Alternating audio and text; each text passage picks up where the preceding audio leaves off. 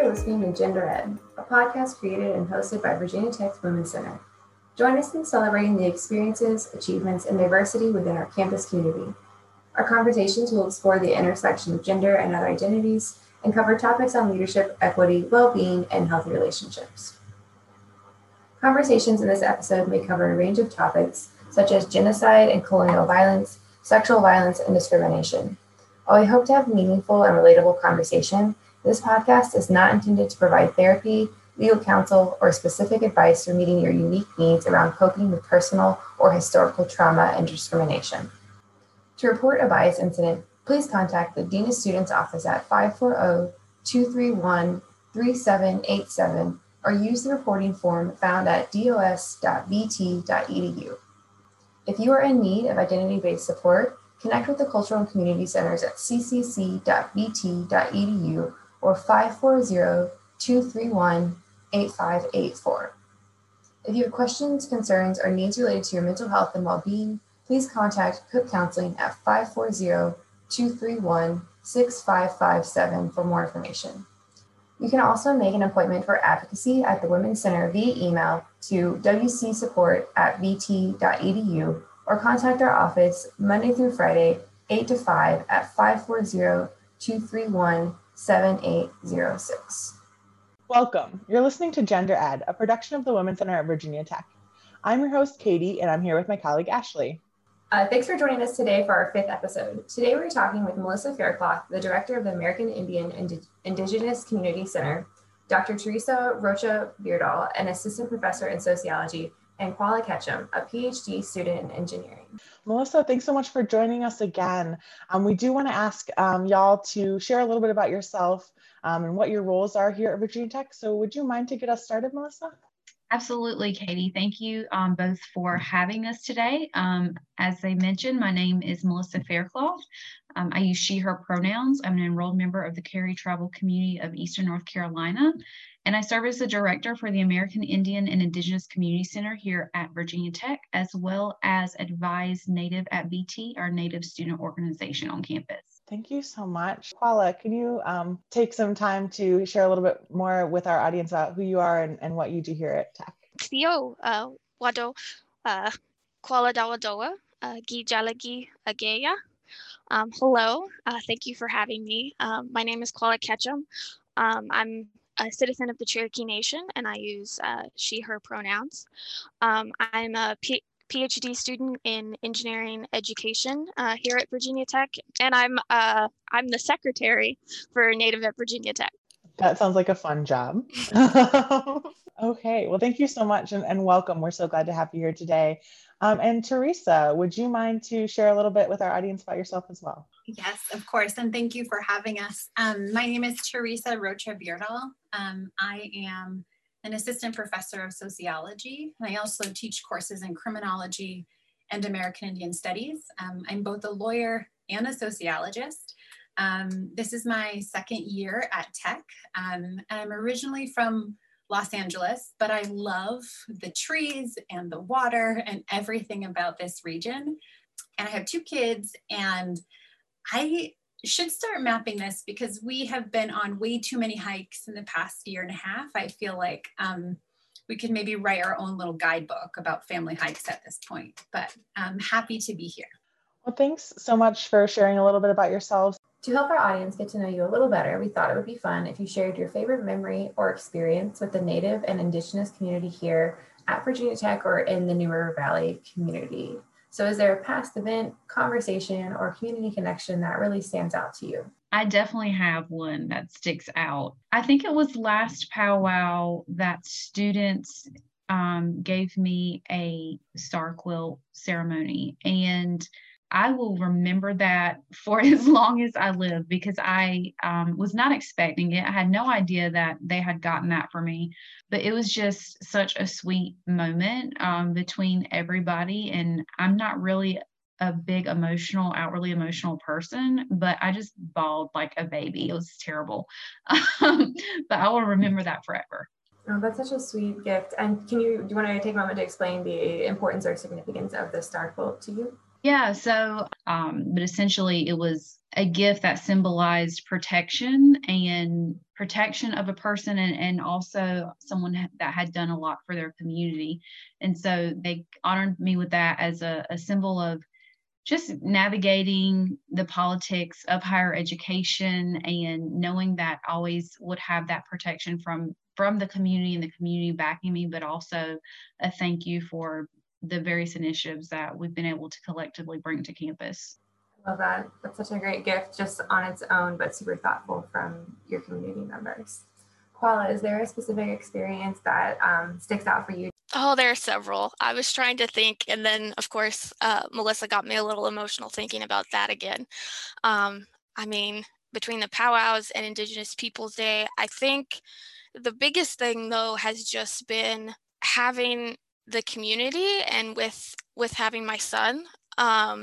So we're both my husband and I are Indigenous and I'm part of the community, and we're far from home. We both grew up in Oklahoma, and we have no family in the area. So Native at Virginia Tech has been, and the center has been our family. We had our baby shower in the center. Several members came to the hospital when Yona was born, and then Yona, like, before the pandemic, of course, but like Yona's grown up in the center. On days when I had meetings, I would send a message to the chat, our Native at VT chat, and be like, hey, is there anyone who can hang out with Yona in the center for an hour while I go talk to my advisor? And the girls always love him and watch him, and it's just our little family away from home. So I know it's not a specific memory, but that's what really means the most to me is having that community and that place with our little family. That's a great memory. And I know when we interviewed Melissa the first time, it was right when everybody was starting to come back, and she was just amazed at the little community that you all have within Native at VT. And so she definitely bragged about it, but it's really great to hear a unique story of how you all came together and supported each other. So that's really fantastic. And then Teresa, you've been here the shortest amount of time, but is there any experience in your past 2 years that really sticks out to you in your connectedness to the community here? There's a lot, actually, which is great as I'm trying to Rolodex these memories in my mind. But I think the one that sticks out to me the most is super relevant to what we're talking about today. And that's when, and maybe Melissa and Koala remember this, but that's when I first came to Tech and did my campus visit. And I met with folks in the center. And one of the first and kind of strongest questions that was asked is, how did you and other Native students pass the resolution for Indigenous Peoples Day at Cornell, which is where I was at that time? And so it really struck me that, one, they knew that this thing was like happening and that we were doing it. And two, that yes, they were interested in like courses and getting to know me, but also trying to think about how they, strategize how to make this possible at Tech, because it needed to be here and it needs to be really everywhere. But the commitment that you could see on all of their faces just stuck with me, because that's not a question that anyone else has ever asked me or will ever ask me. And they knew it. And that immediately kind of like melted my heart into theirs, because I was like, oh, well, if that's what you're doing, you're my people. So that was really wonderful. Thank you all for sharing those. So Melissa, can you talk to us first a little bit about what Indigenous Peoples Day is, both maybe personally as well as to communities of folks, and also talk a little bit maybe about the work to have it recognized here at Virginia Tech? Sure. So I think a lot of people would answer this question differently. I mean, some people are going to take a scholarly approach and some people are going to take a very personal approach. And I think you're going to get a different answer person to person, even within the Indigenous community. But for me, I look at it kind of two-pronged, what it means to me personally as somebody who comes from a mixed background and identifies as an Indigenous person, but also at the scholarly level as an educator.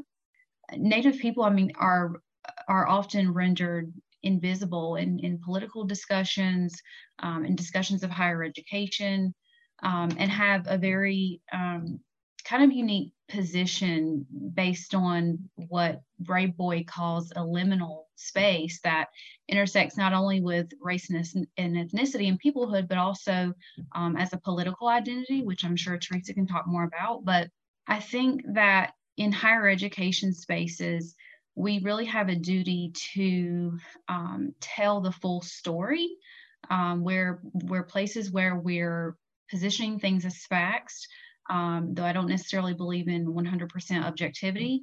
But there's all these narratives, and even around our campus and what people were here. And even if we think beyond Indigenous communities, to places like Solitude and Smithfield Plantation, where these very one-sided narratives are being told. And so for me, at an educational level, it's about telling the whole story and recognizing the history there, and the multiple actors that are within that narrative and not just one-sided. I think we have a duty to do that, but also what it does for people on a very personal level of just being seen and being heard and having their issues brought to the forefront. I say this to my students whenever we're in class on Indigenous Peoples Day, and it's on my syllabus, it's Indigenous Peoples Day, that really for a lot of us as Native people, every day is Indigenous Peoples Day. And so why I really center this particular day in the celebration of this moment, for me, is about inviting non-Native folks into a reconsideration of their relationship to two things. One being capitalism, and two being the enduring, ongoing violence of settler colonialism. So often this is not what folks want to talk about, though. They want to talk about, their questions about Native jewelry or some other kind of thing they've seen before in the media, kind of controlling images about what Native people are. And here I am saying, yeah, but actually let's reconsider your relationship to these two kind of structuring kind of schemas in American society. And let's think about that and also realize that we're thinking about it on Native land. So I see this as an invitation for non-Native people to reconsider their relationships to where they are, why they're there, and what they're doing to kind of build a new way forward. And then I think about why it's important to be student-led. So this is like a separate part, the organizing part. When I did this work as a graduate student, it was super important that it was done by students and students alone, because we felt like it was really important for us together, both as graduate students and undergraduates, to build a culture and a shared understanding of what we thought that day meant together before we brought it to faculty senate and through the bureaucracy. And so we made an agreement that we were going to spend however long it took to get student organizations, to have teach-ins, to have conversations and meals about what this all meant. And we wrote the resolution accordingly. So the resolution opens up saying, you're on Native land, and here is what happened here that you need to take responsibility for, because we're all implicated in what happened.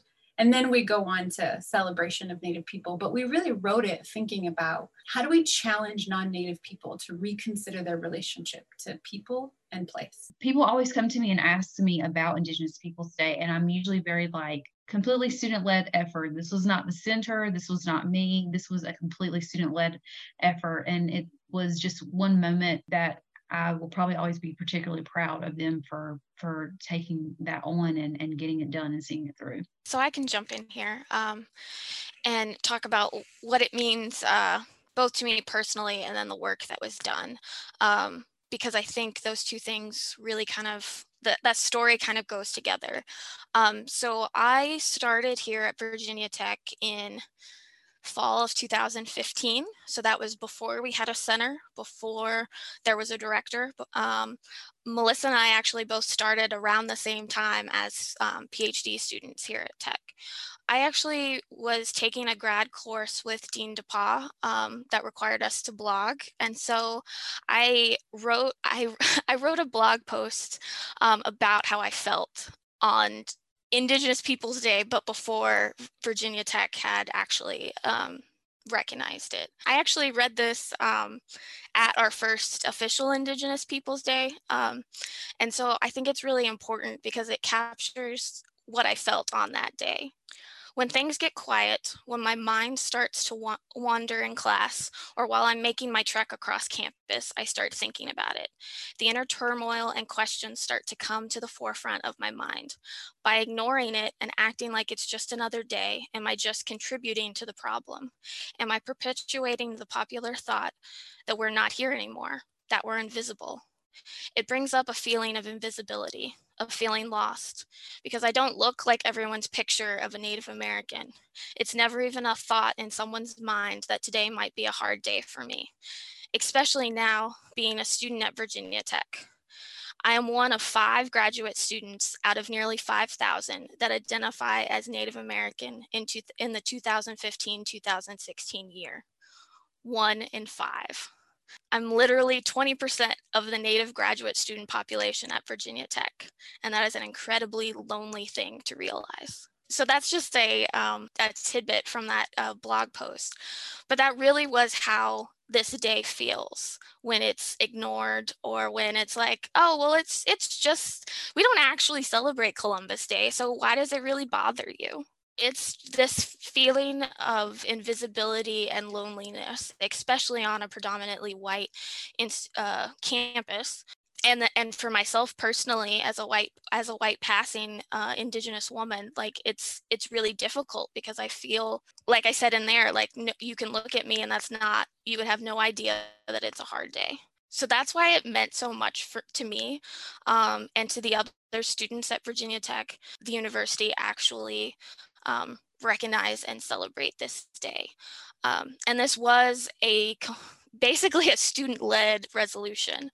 It came from Native at Virginia Tech, particularly a couple of our students who are now alums, Jason Chavez and Doris Tinsley. They did a lot of the hard work in writing the resolution, and presenting it at different committees and caucuses. We went in front of the university council, and that was hard for our students. We went in front of them twice. And yes, the second time was much easier. It was the time they approved it. The first time was very hard. Just trying to navigate the complications of university council and university bureaucracy, trying to figure out how to navigate all of that. Was difficult and trying, but we did it. And so it was an amazing feeling, being able to speak at the first Indigenous Peoples Day and read those words that I wrote to you while being surrounded by my Indigenous family here at Tech.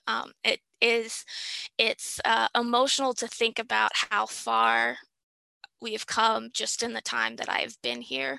And we still have a lot of progress to do, as we will talk about, but it's emotional thinking about how far we have come in those 5 years. Thank you so much for sharing that with us. I think we think of invisibility as something that comes with lightness, but when you talk about this weighty invisibility, right, this erasure that simultaneously is pushing on you, that's experienced and felt heavily in your daily life, I think opens up for folks who don't experience that kind of marginalization in our communities, opens up maybe a level of empathy to understand what that is like for someone who had to experience, whether it's previously recognized as Columbus Day, or just that lack of, that erasure of, if we pretend it didn't happen, we can neither recognize the good or the bad, and we kind of get ourselves out of coming to terms with all that this day means for all of us, really, in terms of our history, but particularly for folks who are Indigenous Native communities.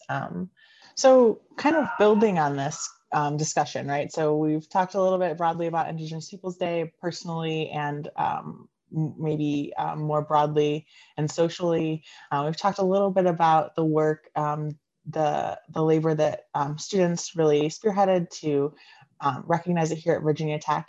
I'm wondering, can we talk a little bit about why it's particularly important maybe at places like Virginia Tech to recognize something like Indigenous Peoples Day? I think, again, as I mentioned before, like different people have different experiences. When I first came to Tech, I came as a PhD student, and it was my first time being away from home. My first time living out of the state that I grew up in. And I've been very transparent about this in any time anybody's asked me about it. But my previous institution, though all institutions have their problems, have what I felt like was at the time a little bit more visibility around Indigenous students. We had a longstanding cultural event, powwow, that had gone on 20, 30 some years. There was usually programming that was happening, and a visible Native student organization. I didn't always take advantage of those things as much as I would have liked to, but I think it was also because, well, first of all, being close to home, I had a support system. And I came to the institution with friends that I went to in high school. I knew at least a handful of people in various Native communities across the state. And I didn't feel that it was quite as invisible as when I arrived here. And so I never took advantage of a lot of those things because I felt like I was supported enough. I had everything that I felt like I needed to thrive as a student. But coming somewhere that's far from home is different. So I feel like when you're going to a new place and you don't have family nearby or the same friendship groups that you had nearby, you start looking for those systems of support or kinship or somebody that shares a similar background as you that you can relate to. So I think that was kind of my first experience of being somewhere where I was like, okay, where is, the support for Native students, or where is just general visibility of Native students? Where are some people that I can relate to? And so I was looking for that as a doctoral student. And even though, being in a graduate program is very different than undergrad, it was just that initial look for a support system. I didn't come with a partner or children. And so I was just really looking for that support system. There's a lot of things that we've been able to do as a community. And I think that Indigenous Peoples Day is a component of that, of building visibility for students, building a more welcoming campus environment for students, acknowledging Native student presence, and having conversations around their place in higher education. So for me, it's just kind of one of those things in a larger conversation about not just Indigenous Peoples Day or not just Heritage Month, but how do all these things come together to create visibility of Native students in higher education and facilitate multiple conversations around indigeneity. So I didn't know Melissa when I first started, but now actually this is the first time I've done the math after knowing Melissa for a long time. But like, you have 40% of the Native student graduate student population that was in 2015, 2016 on this call right now. We were 2 of 5 and we did not know each other. And finding each other was impossible. I mean, let's just be honest, that it was. And so I had a very similar experience to Melissa. I was in my high school, I went the farthest away out of anyone from that actually went to college that I graduated with. And I was 2.5 hours away from home. For my undergrad, I went to Oklahoma State, which graduates it's always in the top for the amount of bachelor's degrees earned by Native Americans. So I had a support system. I was not the only one, and I knew where to find people if I did need them. I could go home. I knew where to find them on campus. I participated in some, like some mentor programs on campus. And then coming to Virginia Tech it was honestly such a culture shock, and more than I thought it was going to be. I had always wanted to leave the state. I'd always wanted to go and experience somewhere new. But then coming to Virginia Tech and seeing how different, especially as an Indigenous person, Southwest rural Virginia is from rural Oklahoma, it was a complete culture shock. And IPD is like Melissa was saying, I really agree with what she said about it being a part of a bigger picture here at Virginia Tech. I mentioned that in the, how far we've come in those 5 years. In 2016, that fall, the center was dedicated, and that really gave us as Indigenous people, students and faculty and staff, a place to find each other. And once we found each other, something that, Katie said earlier too, like it's basically like a fire, like it was the spark, and we found each other, and like we've been running ever since. Melissa started the powwow. We had as a graduate student, the student developed IPD resolution. Programming, just general visibility, both at a university level and then at department levels, with partnerships in history and political science. IPD is a big part of that, but it honestly is just a piece of this puzzle that we've been working on for a long time, of helping people understand that we're still here and that we are a community, and that we're not invisible. Like Teresa was saying, it matters to remember your relationship and acknowledge your relationship with this community. Thank you so much for that. Do you want to talk about the place-based importance of land acknowledgement? Another part of my research, but also what I teach, and that is that Virginia Tech, as a land grant institution, one of many formed across the country, is implicated in the history of Indian removal and dispossession. So what we did last semester in Sociology of Law is we went over the High Country News Report that exposes land grant universities as what they call land grab universities. And so what that report reveals, and what many of us have known for a very long time, is that the startup capital and collateral that was used by many institutions, not just private industries, but public industries, relied on, strategically and financially relied on, the removal and dispossession and physical and historical erasure of Native peoples in order to exist. And as a land grant, we are implicated in that history. And this is linked to just another reason why it's important that we are learning about and thinking about Native people, whether it's in the context of Indigenous Peoples Day or it's in the context of a land acknowledgement.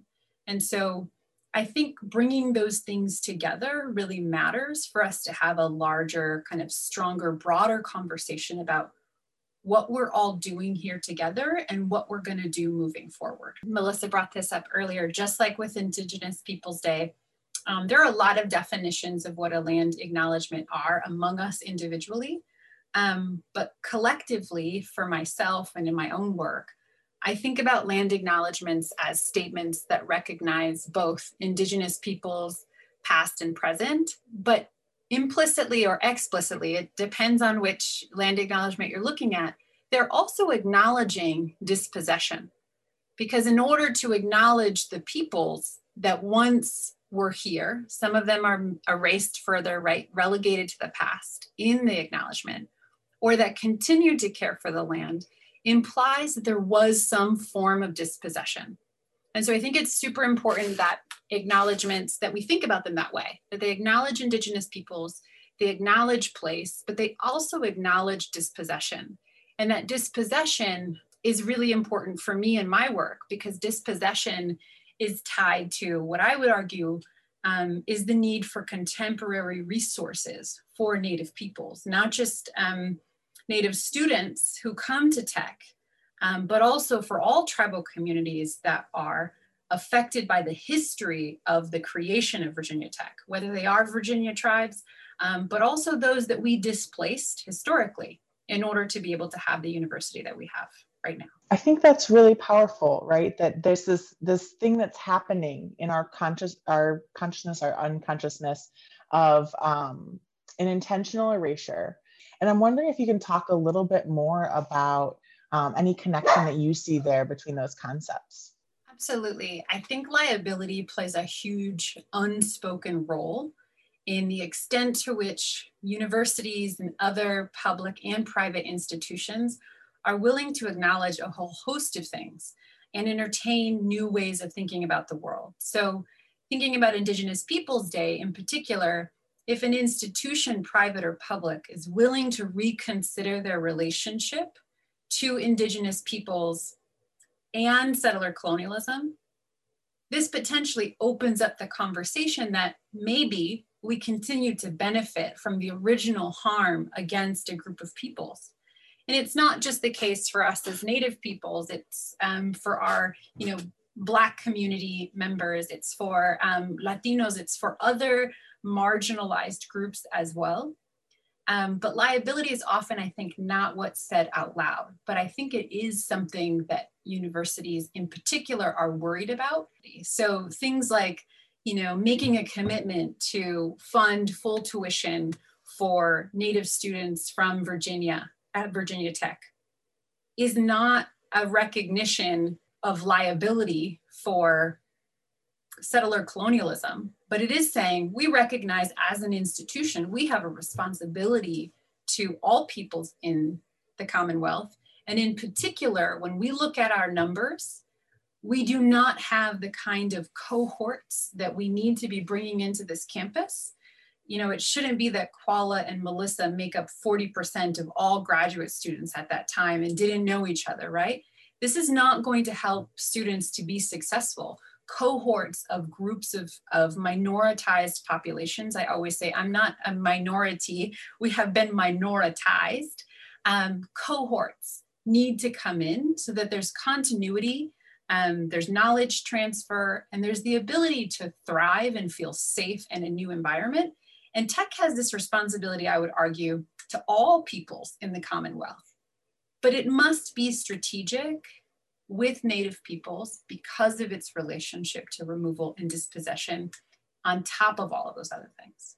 So it makes me think of Jeff Corntassel's Re-envisioning Resurgence, and it's where he interrogates this idea of reconciliation. And there's sometimes where I'm at events where I hear land acknowledgements used, and I'm happy that they're being used, but I'm thinking that they're being used in the mindset of reconciliation, which is just like, okay, here's an apology, now everything's good now, instead of in the vein of reciprocity, which is much more helpful in thinking about how can future relationships be reciprocal and mutually beneficial versus just saying like, okay, we're acknowledging this thing. Here's a somewhat kind of apology, and now it's in the past, right? So yeah, that just came to mind, and I think what should not be happening is that we're reading these or saying these things in the vein of a notion of reconciliation, which he kind of equates to an apology, and now everything's fine and forgot about. Absolutely, and in my own work, and I will at some point modify these words, I call them performance versus progress. And so what you're describing in terms of reconciliation style language, or even in some cases, direct apologies that are disconnected from resource redistribution are performative. And in fact, they often are doing the work to allow settlers to feel like it's okay now, because we have acknowledged our role in historical violence. And because we've acknowledged it, that's all the growing we need to do. And now we can get back to business as usual.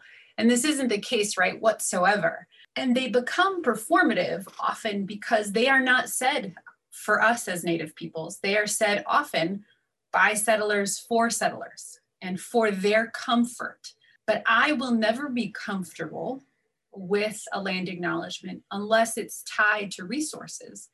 And in the context of universities, I often talk about, bringing in institutional cohorts of students and faculty and creating relationships, actual on the ground relationships with tribal communities as something that we all should be doing across the land grants. But in addition, first and foremost, we should reconsider what our relationship is to the land that we still have and think about what responsibility we have to give that land back. So yeah, if they're not talking about, I mean, I understand I'm real ambitious with Give the Land Back, and I don't mind being ambitious. But if we're not talking about what we do from here, then it's performative. Been talking about performative allyship all summer, and that piece of like, we're doing things because we don't understand them, and we're told that this is a good solution, but those conversations were never actually had with the community members or specifically with the tribes of how can we make this right? Like, how can we actually do something about the problem that we created? So I think that's a really, at least for me, that was a really helpful perspective and something that expanded my thoughts on specifically in those land grant acknowledgements. So I appreciate you sharing that. You know, it surprises a lot of people, but Virginia Tech, at least in the past, 5 years, has been at the forefront leading these conversations. And it may not feel like that, if no one is explaining to you how the culture is shifting around the purpose of a land acknowledgement to think about resources, the fact that many members of our administration at the university level have said this and typed this, in things that have gone out to the campus community is really profound, because this is not kind of the common language that is used across the country. Often university level officials would say something like, we acknowledge we may have a relationship to those things, and we will consider it, and we will get back to you, with the decision or with the plan after we form a committee. And tech certainly does that, but they also say, we understand that acknowledging the history of our university without tying it to resources, maybe we don't know exactly what that's going to look like, but to do these things separated from each other is inconsiderate, disrespectful, and really not the purpose of what a land acknowledgement is designed to do. And so I think it's important that people on campus really realize these conversations are happening here in a very public way, and that we're really lucky to be in a university who's having frank conversations. Can we do better? Absolutely. But we are far and away leading on this union of acknowledging place and people and considering the resources and wedding them together. I think as academics and as scholar activists, as students, we spend a lot of time critiquing, but Teresa is completely right. We're having these frank conversations. A lot of initiatives are being supported by the university. The Office for Inclusion and Diversity, Michelle DeRamo, Alicia Cohen, other folks, including myself, just recorded a broader educational module on land acknowledgements, why they do them. I wasn't even involved in writing the script, but I was happy to see that the script included from university administrators this idea of that land acknowledgements fall flat unless resources are put behind that. So that was included within that discussion. So I was really happy about that. But also to Teresa's point, that even if things seem slow we can always build and do better, and we should always be critiquing and aiming for additional goals. Tech is at the forefront of these things in the state. And I know this because I can't tell you how often it seems like on a weekly basis, other institutions within Virginia are reaching out to the center saying, we see that you're doing this. How do we do that? Can you help us not reinvent the wheel? So other people are taking notice. Other people are taking notice about Indigenous Peoples Day, about the land acknowledgement, about powwow, and the things that are happening here. In a lot of ways, we're leading the charge across the state. As we finish up this really wonderful conversation, I both want to say thanks and ask if you can share with our listeners and ourselves a little more about what's coming up next. Where can we go to learn more about the Native and Indigenous community at Virginia Tech? What's coming up for History and Heritage Month? So for anything regarding Indigenous Peoples Day or Heritage Month, you can start by going to ccc.vt.edu. The American Indian Center's landing page is the first one that comes up. We also have a Facebook and Instagram if you search us on social media. We're really excited about virtual programs. We would love to be in community with everyone, but given our circumstances, things are remaining virtual. But we're going to start that morning on October 12th with an alumni panel. Some of the very folks that were heavily involved in Indigenous Peoples Day, Jason Chavez, he will be serving on that panel. And so we really just want to catch up with our alumni and see how they're doing, what they're doing in their professional lives, and what kind of reflections they have about their time and what they gained from Virginia Tech. And then at 1 o'clock, Dr. Beardall is going to be giving a more in-depth talk with her colleague, Teresa Ambo, about land grants and Indigenous peoples history with land grant institutions. At 5 o'clock, we are spotlighting Native contributions to art, fashion, and pop culture. We're interviewing Kelly Holmes, who is the founder of Native Max magazine. And at 7:30, there is a performance by Delana Studi and a Q&A. She's doing excerpts from her one-woman play, And So We Walked, and then she will be interviewed by Dr. May High, assistant professor in sociology and American Indian studies. That is a day full of opportunities for those of us who are interested in learning more, and I really look forward to participating in some of those. This has been episode 5 of Gender Ed, a podcast from the Women's Center hosted by Katie and Ashley. Thank you for listening, and we hope that you join us next time.